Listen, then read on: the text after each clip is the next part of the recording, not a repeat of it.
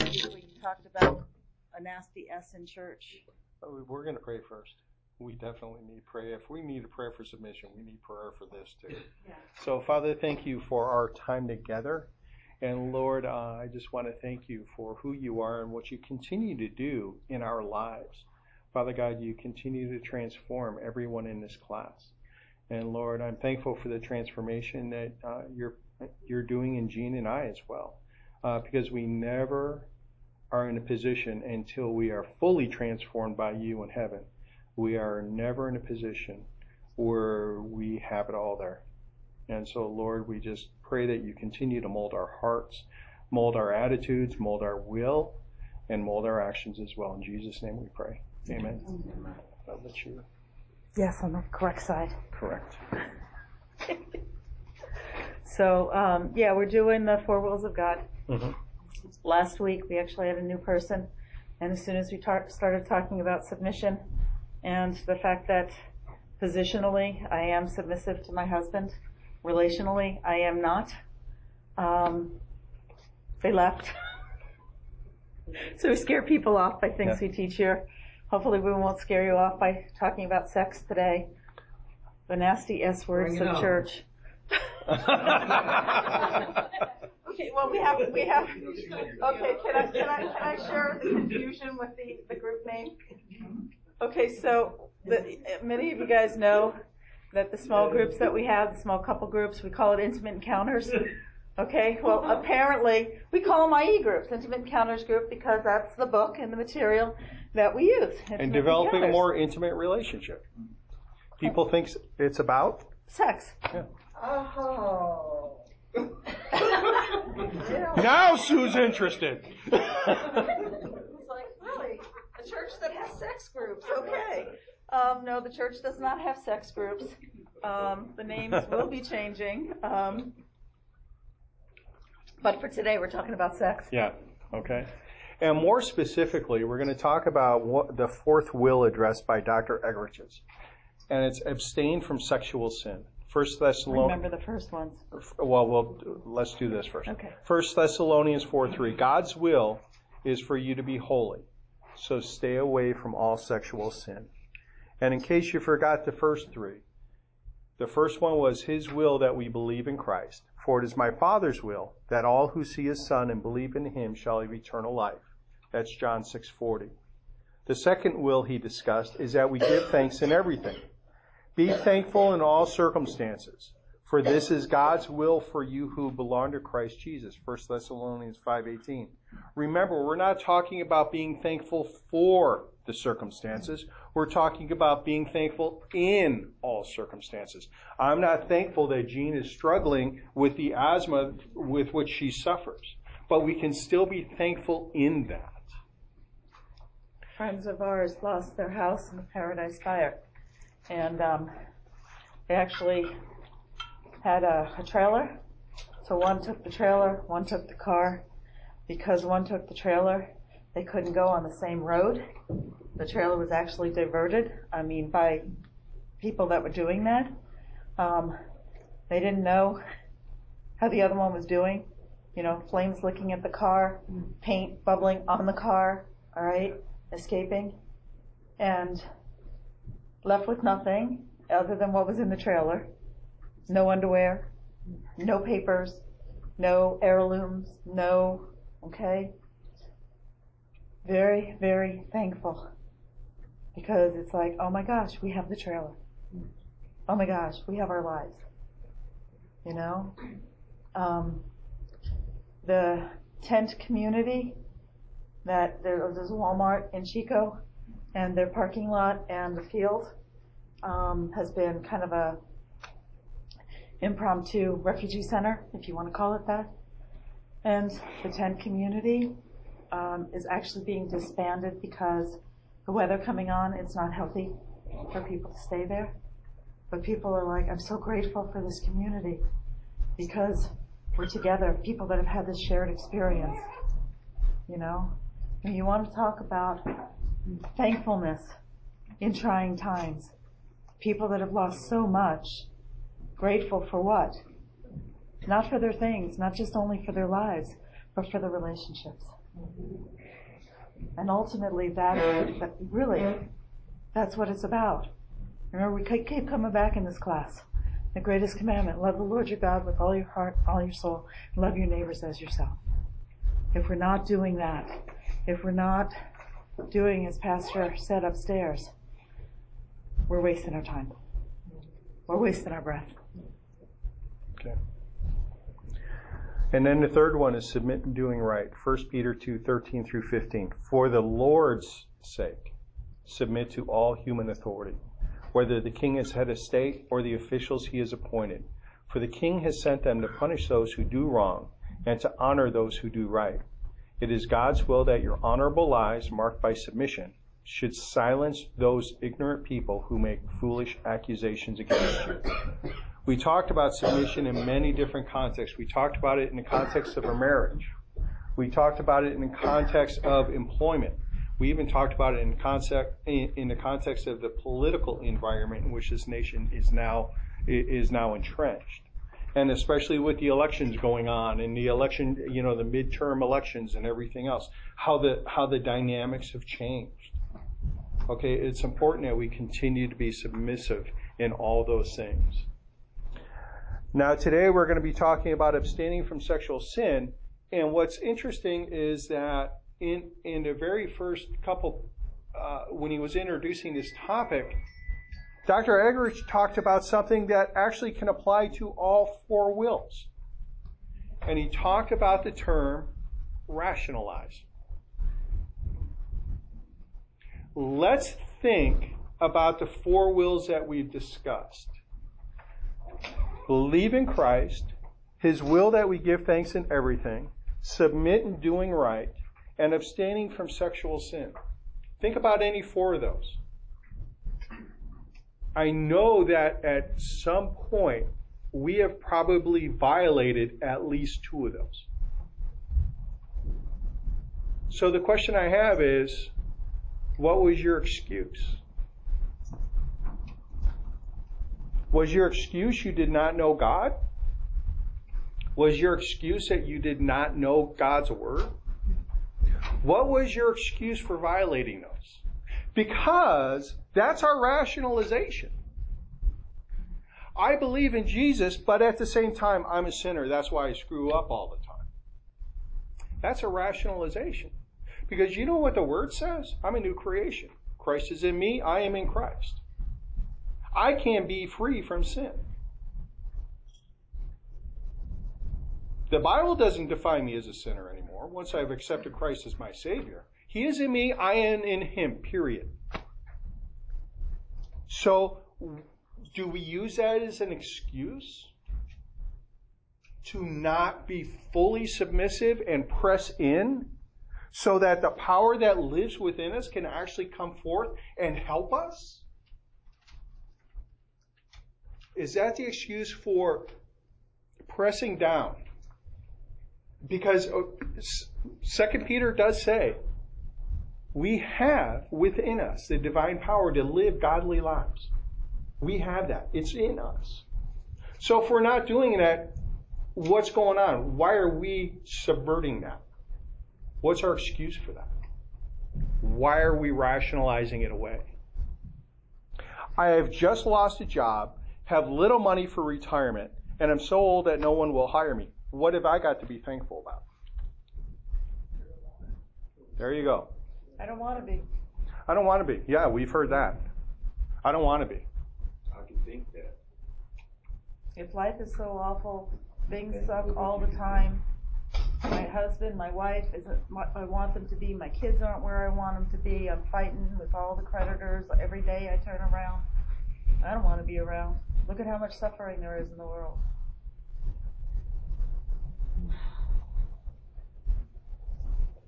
I've got nothing to be thankful for. It's like,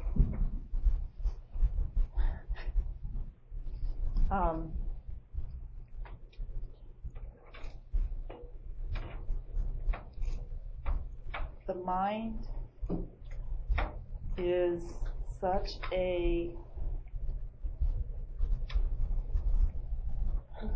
it's such an interesting thing in there.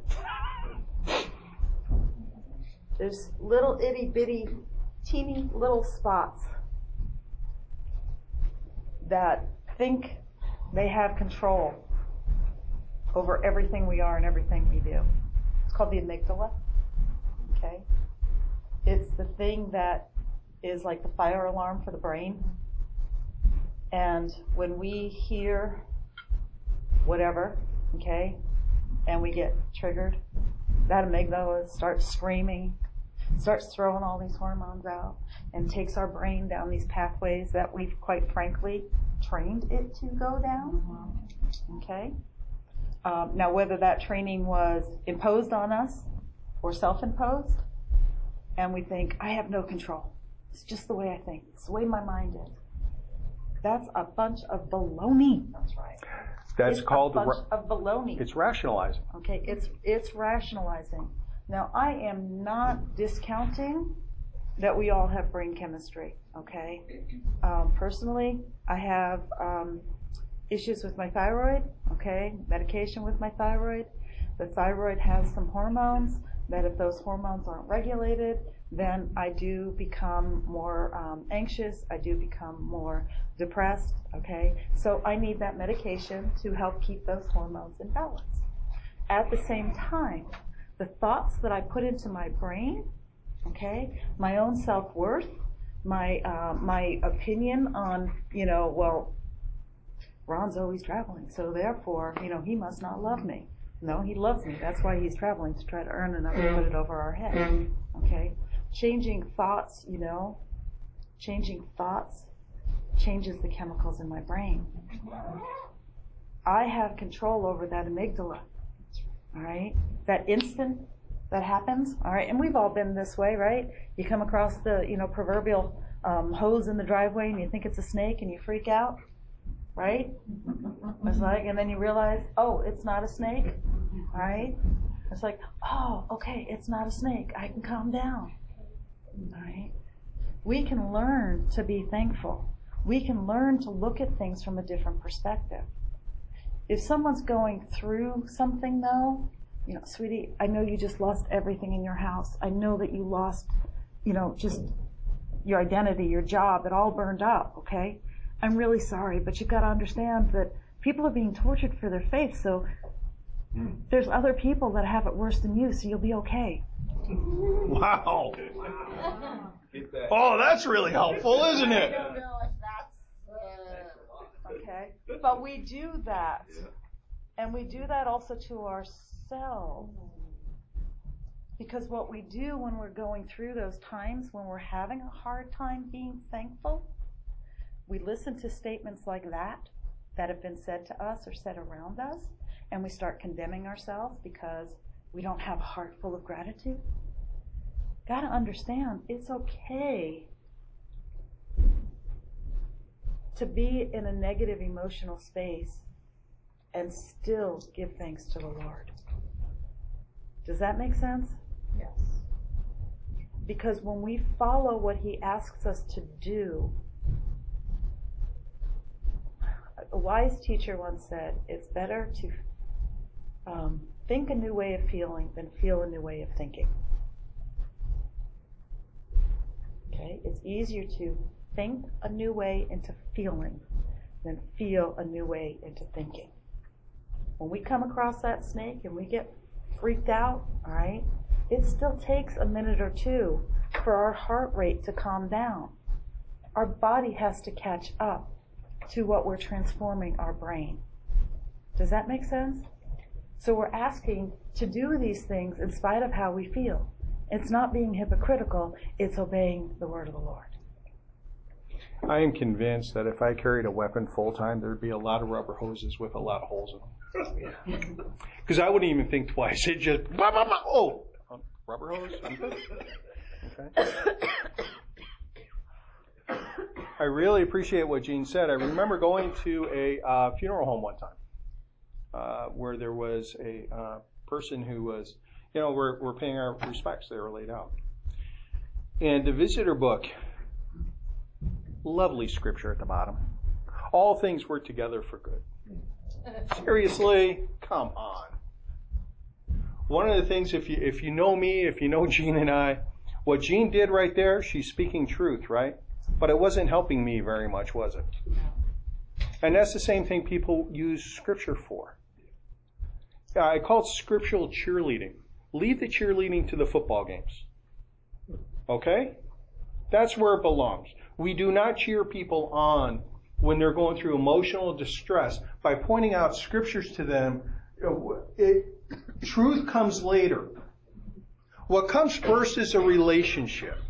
What comes first is being in a good relationship with God so that we can love God and then loving someone else.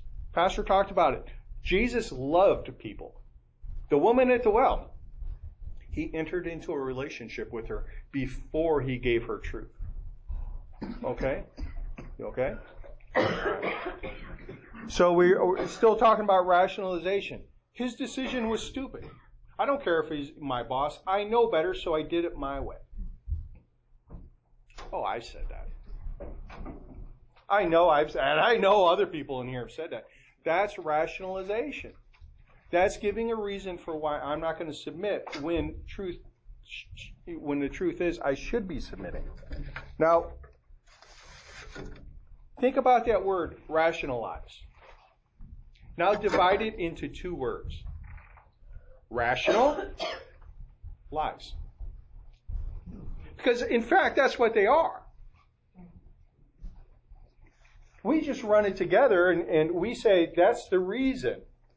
But if we pull that word apart, they are rational, but they are lies. They go contrary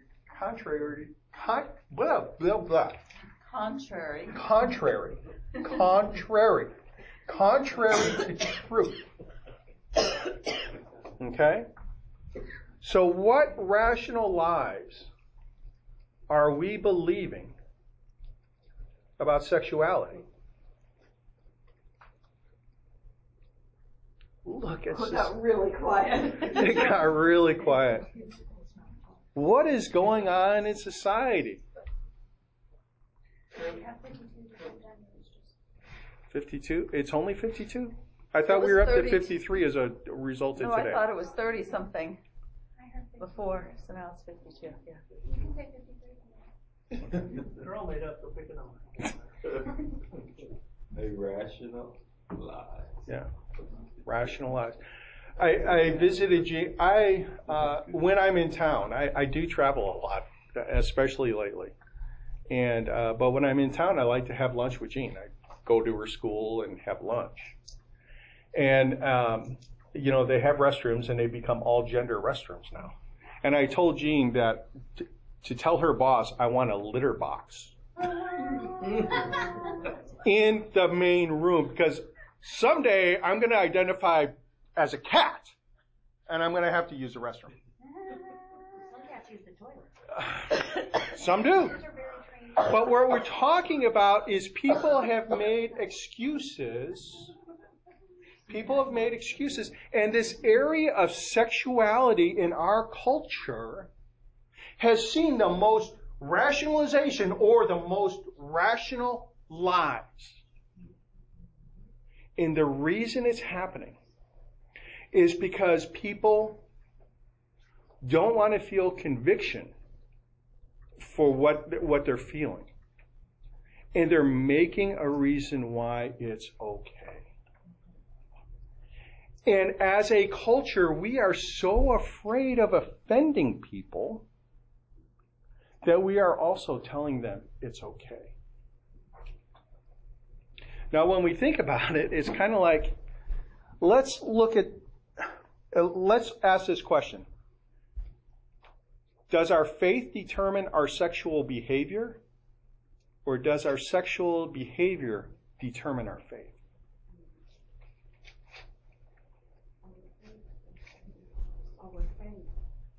Our faith should determine our sexual behavior. That is the right answer for church. That is the right answer for the church. But that's not what happens. Our sexual behavior determines our faith. What is the first thing people who are having affairs tend to do? if they're churchgoers. They isolate themselves from the body. They stop going to church. Studies have demonstrated that for the most part, people who have affairs, one of the first things they say if they go to church, I don't believe in God anymore. God wouldn't. Well, it's God- because if there was a God and if He loved me, then He would let me do this, and He would not have connected me with that. There you go. Because He understands that I chose wrong, Uh-huh. and that this other person Oh really no, loved no, me. it's not that I choose wrong. I chose what's best for me. Yeah. But here's a good. No, there are no good rational lies. Here's a rational lie. God wouldn't want me to live in this emotional void. I'm not getting my emotional needs met. God doesn't I'm want me not to live getting my like that. sexual needs met. I'm not happy. God wants me to be happy. That's true, but God wants you to be holy first. And keep in mind that when you say I do, even if God told you time and time again, don't marry that person, and you go ahead and do that, as soon as you said I do, guess what happened in God's eyes? That marriage turned into plan A. It may have been plan W, but it is now plan A. And the reason God may have said no over and over and over again is because He was trying to save you from pain that He knew would happen. He was trying to protect us. That's why God says no. God doesn't say no to be a cosmic killjoy. God says no because He is trying to protect us. And so what ends up happening is, you say I do, guess what? That turns into plan A. And here's God's promise. I will not leave you. I will not forsake you. So He's going to be there to allow this marriage to be the fulfillment of everything that He has called a relationship to be. That's what He's doing in that moment. We've talked about, lots of people are divorced, okay, and remarried. Mm-hmm. This isn't about guilt. It isn't about Nope. staying in an abusive relationship. It's not about denying the real struggles that we have in relationship. But it's recognizing that God's principles, regardless of where you are now and what your past was, God's principles stand true today. So you have to begin from today, following God's principles. If you've chosen in the past not to, it's okay. God is a loving God. He's a redeemer. He's a reconciler. He is one that brings us above and beyond. And all He wants from us is the best at wherever we're at. Okay? So He's not going to, punish us for the rest of our life for making a poor decision. That's not our loving God. There may be some consequences, okay, of some of the choices that we made in the past that we may have to deal with, and we've talked about that. Consequences is negative or positive, all right? But we have to begin where we are today. Yeah. So getting back to that, does our faith determine our sexual behavior, or does our sexual behavior determine our faith? I remember sitting in a Bible study when we were first Christians, and they talked about kings, the kings of Israel. Here's what I still remember. Saul, no heart. David, whole heart. Solomon, half heart. Saul, no heart. He had no heart really toward God. No heart toward God. David, whole heart. The adulterer. The adulterer. Solomon, half heart. Because what happened? He started out well, didn't he? Solomon, what would you like? I'll give you anything you like. I want wisdom. He was known as the wisest man in all of history. What happened? His kingdom fell in disgrace. The kingdom of Israel broke into two at the end of Solomon's reign. What happened? What happened was, in the latter part of his reign, he married and had sexual relationships with idolatrous foreign women, and it was a lot of them. And basically what ended up happening is they drew his heart away from God. There is a direct correlation between our sexual behavior and our faith. And we can be drawn away. We can be lured away from our belief in Christ. We can be doing all those other three wills very well. But if we're not diligent about our sexuality, we can be drawn away. Statistics. Now, mind you, these are statistics from secular, okay? Some of them were taken from like Psychology Today and stuff like that. But here's some statistics of Americans who regularly attend religious services. 23% say they are unsure whether living together outside of marriage is immoral. 21% don't know what they think about casual, no-strings attached sex. 25 aren't willing to condemn pornography. That's in the church. Okay. 90% of couples engage in premarital sex. 40% of the children born are to unwed parents. Couples who had other partners reported less marital satisfaction than those who were only with their spouses before marriage. One study looked at college students having casual sex, which is knowing someone less than a week. 18.4% were men and 7.4% were women. People who did this had higher psychological distress, and interestingly, there were no gender differences. We often think, guys are just, out for the party and the one-night stand, and the women are the ones that are emotionally, distraught by those circumstances. In this particular study, there was and this study was done like 30,000 people across 7 or 8 different colleges, states, I should say. People who had this had higher psychological distress, men or women. So there was no difference between the men and the women. Women weren't more inclined to this than men. Men and women were both were. One of the studies that Ron didn't include in our outline, there was a lot of people signed an abstinence pact in high school, 9th grade. I'm going to stay absent. And the first year, they followed these people that signed this abstinence pact every 6 months for 2 years.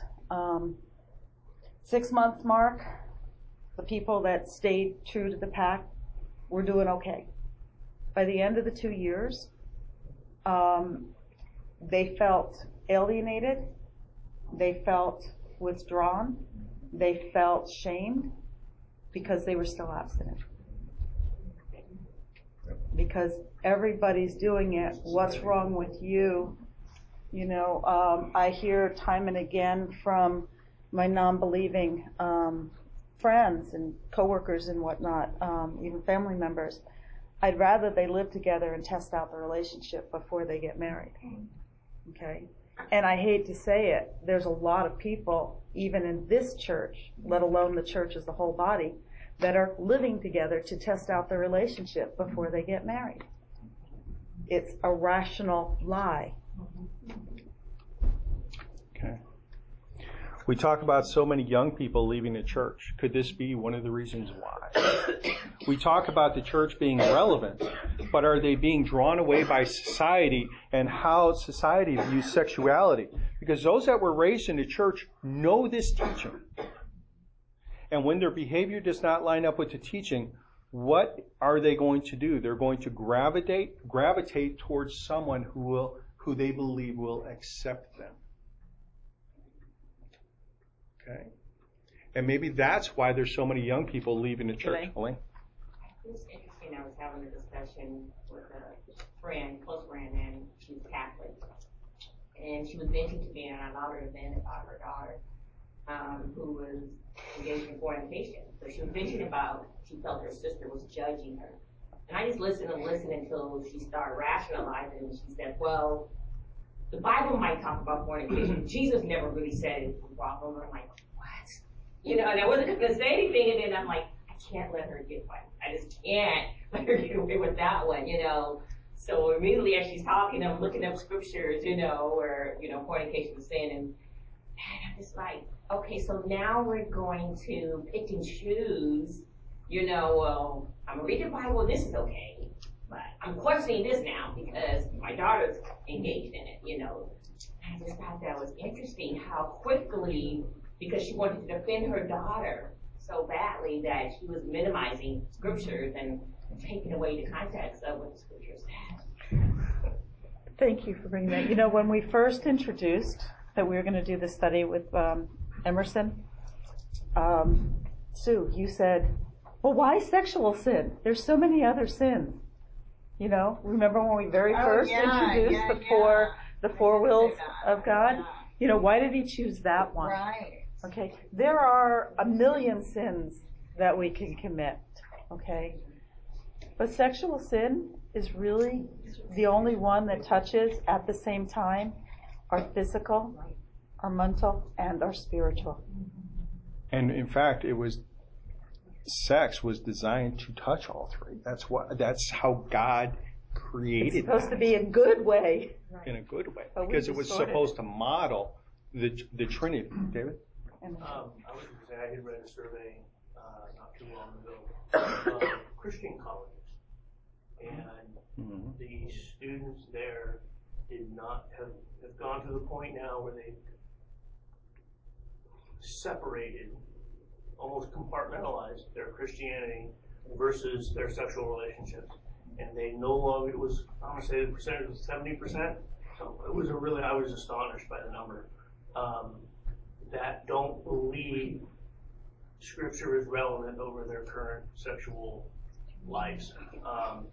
And that was at a Christian college. Those were all Christian colleges. So they've gone so far now as that now they've pulled it out and said, well, I'm a Christian, I do all these things, but this doesn't have anything to do with it. Right. Yeah. Well, that's also like homosexuals that are Christians say similar things and going to churches that accept them. Yeah. Well, I mean, I think that's the whole thing, though. Why do we have to have it where I have to go to a church where they accept my behavior? Because we can accept a person without accepting their behavior. But we don't. But we don't. We don't. Joe? That's the problem. But a few things. But from the homosexual point of view, my lifestyle is me. So if you cannot accept me and not accept my lifestyle. So we look at it from one standpoint, but they don't look at it from that standpoint. Yeah. So that's just that thing. The other thing is that, and I think it's Corinthians, Paul says that in terms of sexual immorality, he says every other sin, right, is created outside the body. Yep. Sexual immorality is the only sin exactly. that is against the body. Yep. So when you look at sin, and that's why sexual immorality is such a powerful sin, because Paul says you can do any other kind of sin, and you're talking about murder, everything else. But Paul says sexual immorality, right, is the only sin that's against the body. So he separates every other sin from that one sin. Yeah. And that's why it's the biggie. I don't think I don't even think I understand the power of that, you know. Well, I mean, the power is so strong that Scripture says run fast. Yeah. Run fast and run hard. And I don't think it's the only sin that affects the body, because even though it's like technically that's what Paul's saying, when I'm overindulging in food, that's affecting my body. That's involving my body. When I'm overindulging in alcohol, if I'm taking drugs, that's involving my body. I think the thing that separates sexual sin from other sins is it involves our spirit, our whole being. That's what it was created for, is emerging the spirit and a spiritual unity. It's not so much like our body, that the body is the vehicle. But I think that's what, when Paul said that, that's exactly what Paul was talking about. Yeah. Because sexual sin is spiritual cancer. Yep. Right? So even though you may overindulge, right, and that may affect your body, right, but as Ron said, it's the only sin that affects you in all three ways. Right. Right? And so, again, I think that one of the things that we have to do is, part of this rationalization is that we don't take it as seriously as God says, right? Because if that was the case, we'd watch what we watched, we'd watch where we went, we'd watch what we talked about, because sexual immorality go so much deeper than that, right? It's why a Christian man can have a swimsuit issue on his table and not even think about it, right? He doesn't think that's sexual immorality, but it is, right? It is. That's exactly what it is. And so we have to be extremely, extremely cautious with this, and we have to take it as seriously as anything that we take it in our Christian faith, because it has the ability to destroy. If the statistics that Ron and Jean gave, 68% of the men in church, right, have watched pornography in the last week. 40% of women in the church, Bible-believing church, have watched pornography in the last week. Right? We're just talking about porn. We have not talked about sexual fantasy. We haven't talked about romanticizing. We haven't even talked about that. We haven't talked about the Harlequin novels. Right. So what I'm saying is, what's even happened in our society is we have gotten so desensitized that things that we're looking at now that we shouldn't even be looking at, we don't even pick up on it. Look at the TVs and the Victoria's Secret lingerie commercials that come on. All right, maybe it's not Victoria's Secret. Maybe it's the Hanes, male underwear. Okay, I mean it's okay. I think we're just desensitized. It's totally that way. It numbs you out. You're numbed out. But How many who people isn't desensitized? That's the issue. Right. Because as adults, we become desensitized to it. It's not to say we're not drawn into it. But who's not desensitized yet? The kids. I don't know. They're getting pretty close. Look at the stuff they're watching. Well, look at stuff, but that's the issue because they have been drawn into it. Teddy? I was just going to say that when you think of sex, when we're talking about sexual activity or sex or gender, I mean, that was the bedrock of how God created humanity. Yeah. That is the power He gave us to create our families and society. So you twist and warp that one thing, and you just spread like wildfire Satan's will on this planet and remove God's protective covering over from the beginning. I mean, just. And how we also distort that is, well, and this is to be blunt, it's, well, we didn't have intercourse, right? There was not a joining together of those two parts. All right, so therefore it wasn't sex. Rational. Lies. Right. It wasn't. I mean, it wasn't a XXX site. I mean, it was just a movie on HBO. Mm-hmm. But here's the thing. This is how far we desensitize, right? So Jesus talked about.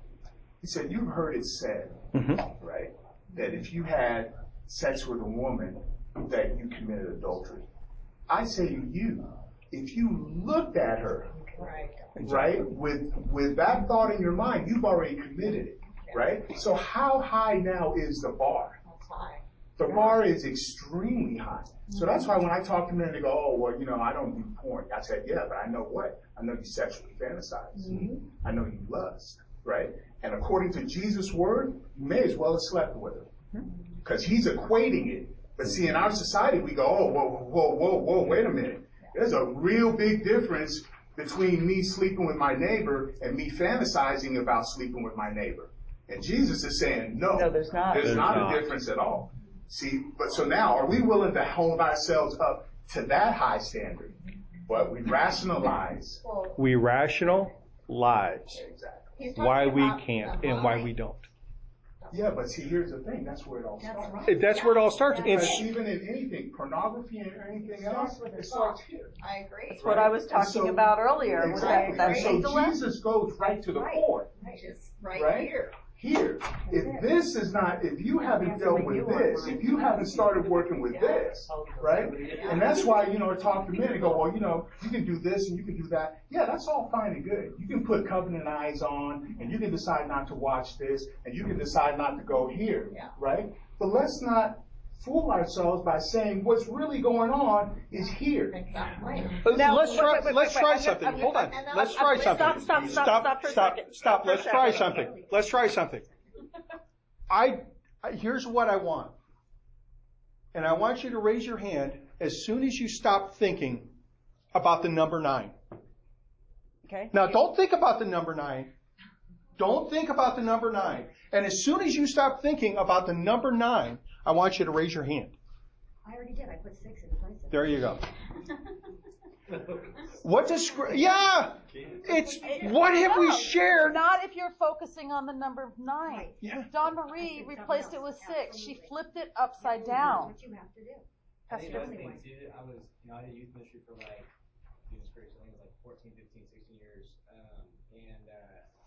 I think the other problem is we also teach people, we just say, oh, the Bible says don't have sex. That's actually not the Bible says at all. The Bible says don't commit sexual immorality like we were talking about. Yeah. Watch your mind. And so we tell our kids, that, I think a lot of that lie comes when we tell our kids, well, just don't have sex. Well, no.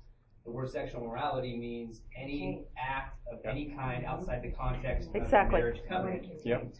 And so if we participate in any type of sexual behavior outside of marriage covenant, that is sexual immorality. That's the actual Greek definition when you begin to study and do the research. And so when we tell people that it starts at a young age, even people involved in church, then when they get older, like, well, hey, I didn't have sex, so I'm good.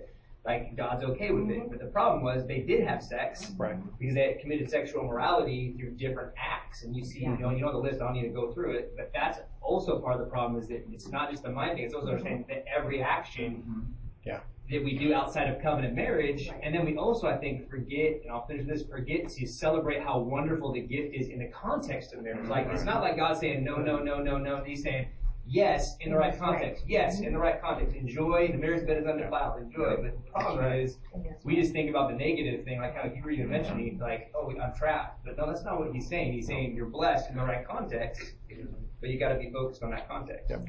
And that's part of the whole thing, and thank you for bringing it out, because, just like last week we talked about the nasty S-word submission. This week we're talking about the nasty S-word sex. All right? Oh, there's 2 in a row. When we're talking about this topic, how do we talk about it at home? How do we talk about it with our family? Do we talk about it, like Pastor Jason was saying, as an honoring way? And do we show appropriate sexual relationship in front of our children? Or do we, oh no, we can't do anything sexual because, that's only reserved. And this way the kids have no clue. Because we're not talking about it in our home. That's why they say ugh when they see us. Okay, I mean, I am a public school. We had a young lady. We had a young lady living with us for about a year. And recently we got a card from her, missing you. And on the card was an old couple. I mean, we were talking 70s and 80s in the kitchen dancing in their underwear. And she wrote inside the card, this was what I was always afraid of coming home. She was always afraid of, she was going to see us in the kitchen dancing in our underwear. But you know what? Healthy affection and children seeing healthy affection between a mother and a father is a good thing. And talking about it. I still remember, I was going away to college at 19. I lived at home for the first year. And I still remember, I'm getting ready to leave, packing my bags, and my stepdad comes in, and he had to be drunk to even tell me. And at 19, I finally got the birds and the bees talk. And I didn't want to share with him that pornography had done that for me a long time ago. Actually, it was his pornography that had done that. It was his father's pornography that he found. That I found. And that did that. And for a long time, I carried that. God freed me from that.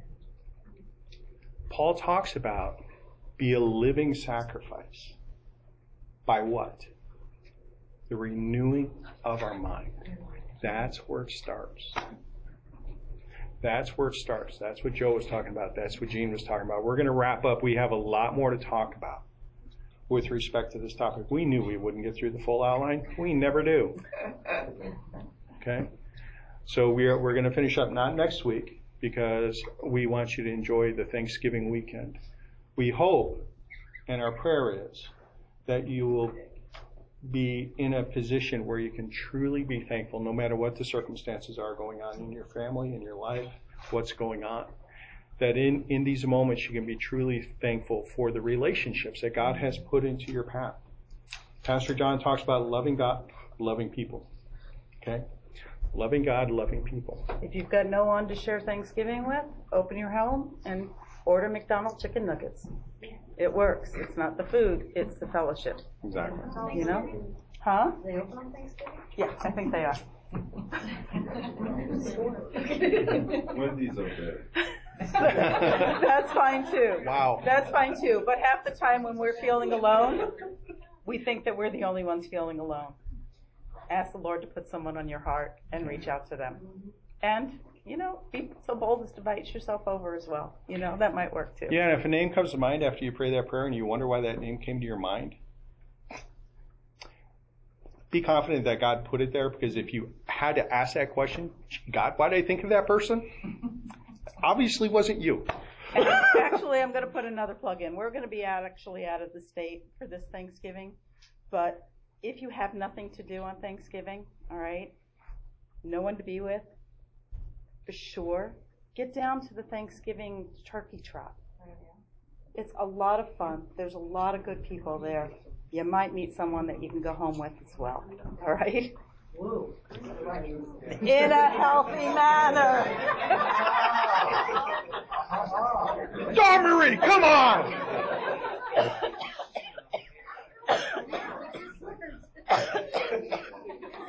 All right. Father, thank you. Thank you for who you are. You're a great and wonderful God. And we are so grateful that when you say no, it's for our good. And Lord, we've been talking about sexual relationships today, and we're introducing that topic. And as Pastor Jason said, you didn't say no to sex, you just said yes to sex in the right context. Lord, we, as a society, we have a lot of work to do. I mean, we have distorted your word. We've distorted, as Teddy talked about, the very foundation of how you created humanity. And society is trying to distort that and rip that root out. And Lord, we have to come against that. We have to come against that. And we do so by demonstrating what you have called for in relationships. We do that by actively demonstrating that. The loving of your Father, and then the loving of one another. So Lord, help us. Your word says that you have given us everything we already need to live these godly lives. So Lord, help us to walk in you as you have walked in us. And Lord, as we go through this Thanksgiving week, put it upon our hearts, Father God, to reach out to those, Father God, that you would like to see touched this week. And Father God, for the fires and everybody impacted by the fires, Father God, we pray for them. Lord, you know, you can restore what the locusts have eaten up in days. You've created the world in 6 days. Father God, you can renew hearts. You can renew minds. You can give people hope. Help put people on their path to be your hands and feet to give them that hope. In Jesus' name we pray. Amen. Love you guys very much, and we will see you in 2 weeks. And remember to call Maria Elena to make